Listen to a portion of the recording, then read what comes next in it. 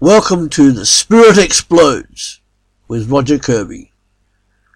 This is study 11 in Acts of the Apostles. It is drawn from Acts chapter 11 verse 1 through to chapter 12 verse 25. The title is The Expansion of the Church. These two chapters record the events that led to the transfer of the significant heart of the early church from Jerusalem to Antioch. Antioch was the third largest city of the Roman world, strategically placed near the northeast corner of the Mediterranean Sea. First, we read the third account, that's Luke's technique for emphasis again, of how Peter came to recognize Cornelius and his friends to be true Christians. In the first verse we read, Luke signals that another milestone has been reached. The Gentiles received the word of God. The rest of this passage adds nothing significant to what we have already heard. Note how, curiously, Luke never mentions the name of Cornelius in this passage. To ask why would make a good question, but I don't know what the answer is, so I won't. We read chapter 11, verses 1 to 18. The apostles and the brothers throughout Judea heard that the Gentiles had received the word of God.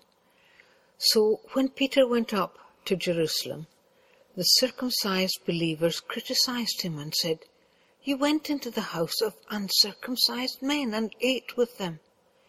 Peter began and explained everything to them precisely as it had happened. "I was in the city of Joppa praying, and in a trance I saw a vision. I saw something like a large sheet being let down from heaven by its four corners, and it came down to where I was. I looked into it and saw 4-footed animals of the earth, wild beasts, reptiles, and birds of the air. Then I heard a voice telling me, 'Get up, Peter, kill and eat.' I replied, 'Surely not, Lord. Nothing impure or unclean has ever entered my mouth.' The voice spoke from heaven a second time, 'Do not call anything impure that God has made clean.' This happened 3 times, and then it was all pulled up to heaven again. Right then 3 men who had been sent to me from Caesarea stopped at the house where I was staying. The Spirit told me to have no hesitation about going with them.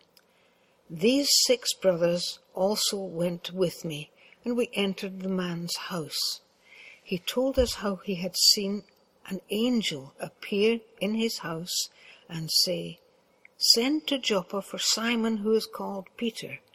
He will bring you a message through which you and all your household will be saved.' As I began to speak, the Holy Spirit came on them as he had come on us at the beginning.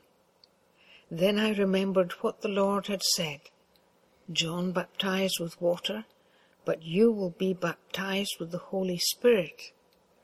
So if God gave them the same gift as he gave us, who believed in the Lord Jesus Christ, who was I to think that I could oppose God?" When they heard this, they had no further objections and praised God, saying, "So then, God has granted even the Gentiles repentance unto life." Question 1. What does Peter say is the mark of the Christian? How does he identify the true followers of Jesus?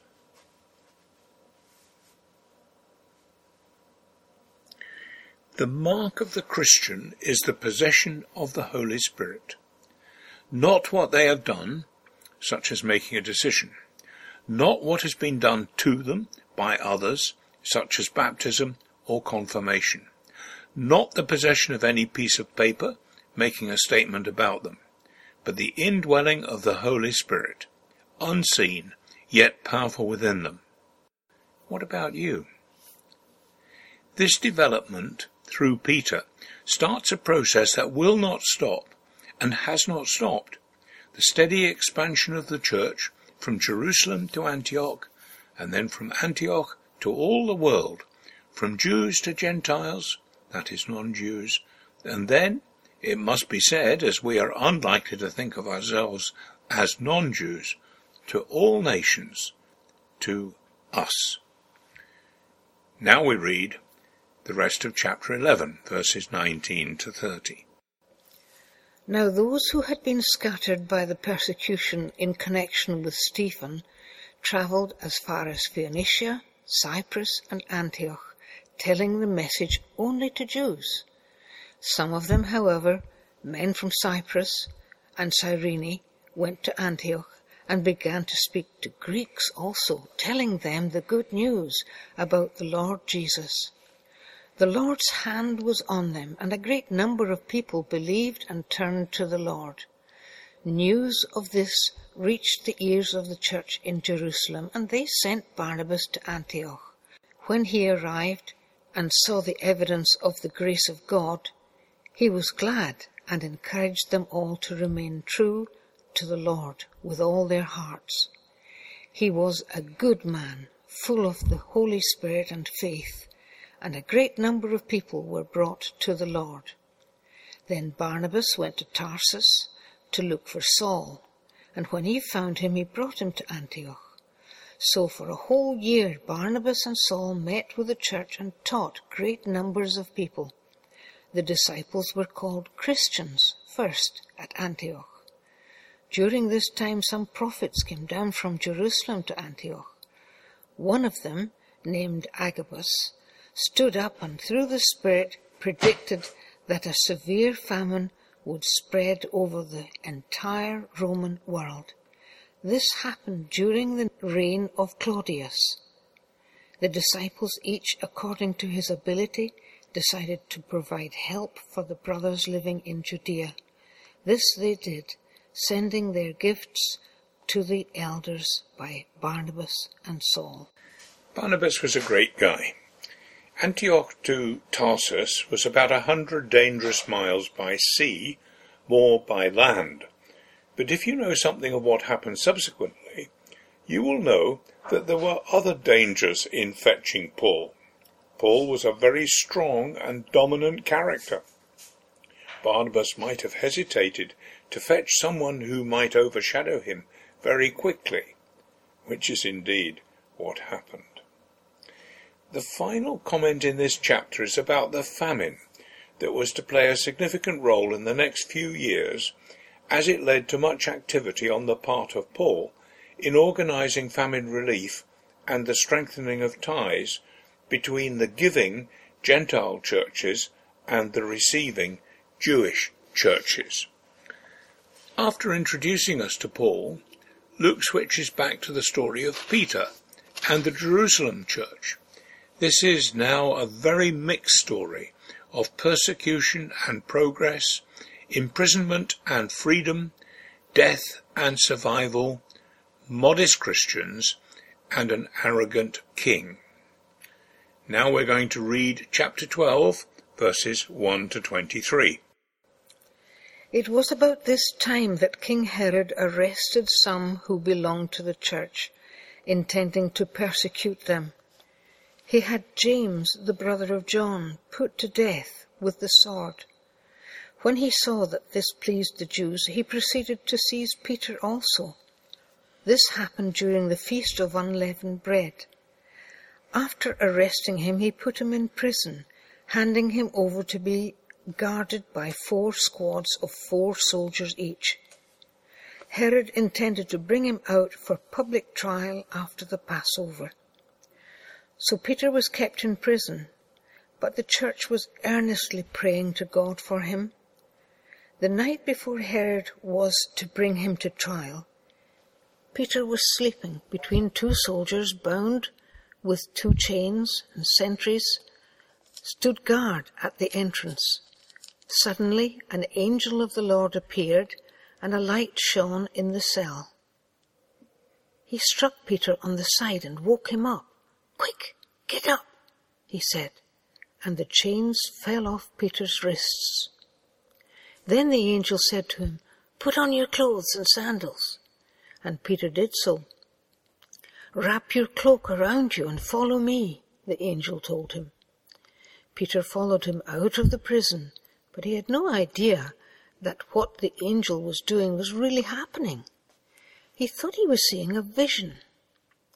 They passed the first and second guards and came to the iron gate leading to the city. It opened for them by itself, and they went through it. When they had walked the length of one street, suddenly the angel left him.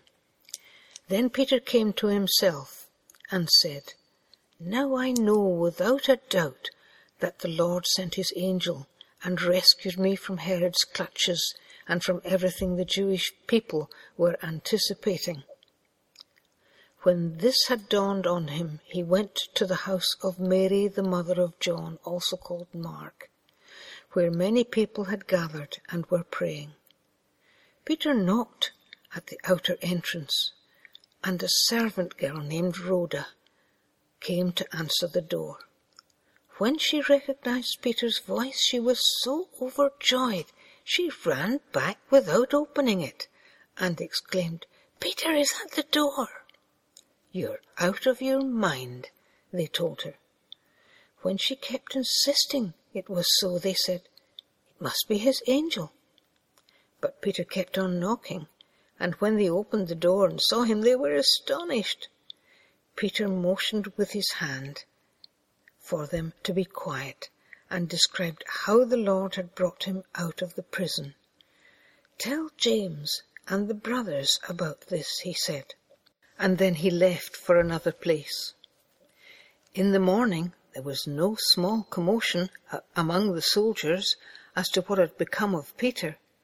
After Herod had a thorough search made for him and did not find him, he cross-examined the guards and ordered that they be executed. Then Herod went from Judea to Caesarea and stayed there for a while. He had been quarreling with the people of Tyre and Sidon. They now joined together and sought an audience with him.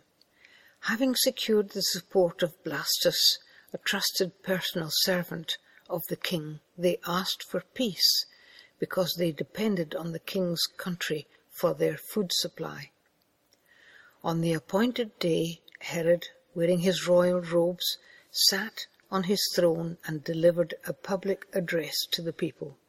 They shouted, "This is the voice of a god, not a man." Immediately, because Herod did not give praise to God, an angel of the Lord struck him down, and he was eaten by worms and died. James was executed. Peter was saved out of prison, where he would probably have been executed the next day after a brief trial. No reason for the difference in what happened to the two of them is given. There probably was no discernible reason. That is just the way life is. We have to accept what we might call the ordinary chaos of life. Christian faith does not protect us from it. Question 2. What does this chapter tell us about where the ultimate power lies?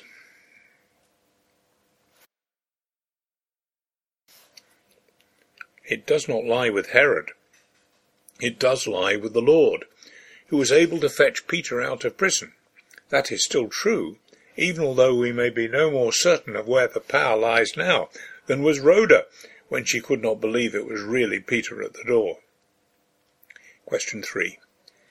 Peter walked through many gates on his way out of prison, but was left standing at the door of a Christian house. Is this anything more than an incidental detail? And if so, what?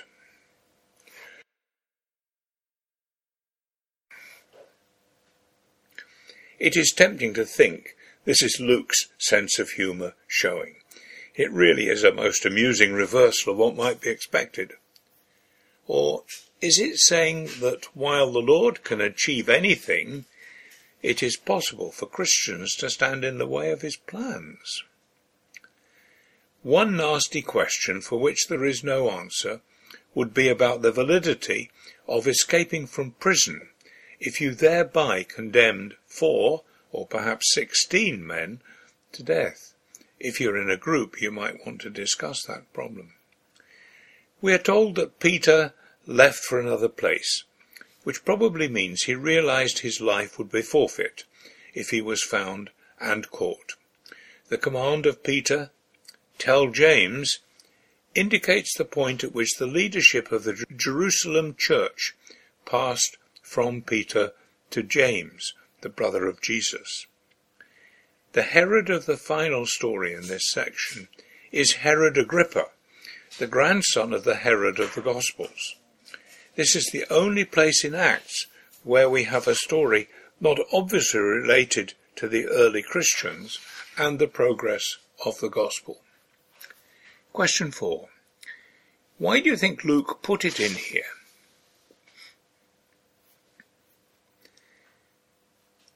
I think he liked the contrast between what happened to Peter and the death of Herod as a result of his failure to repudiate the praise of the crowd. Josephus, a Jewish historian active at the same time, records this same incident. He says that Herod dressed in a silver robe and stood in the sun so that he looked like an angel or a sun god. He, too, attributes Herod's death to the same thing, his arrogance and blasphemy. And finally, we read the last 2 verses of this chapter. But the word of God continued to increase and spread. When Barnabas and Saul had finished their mission, they returned from Jerusalem, taking with them John, also called Mark. Thus Luke summarizes the history of the church in Jerusalem as he prepares to tell us about what happened in the great missionary expansion that would shortly start as Barnabas and Paul went back to Antioch. And that ends this study. Thanks for listening. Come back to Partakers, www.partakers.co.uk, where every day there is something added to help you in your life as a Christian disciple. Thank you.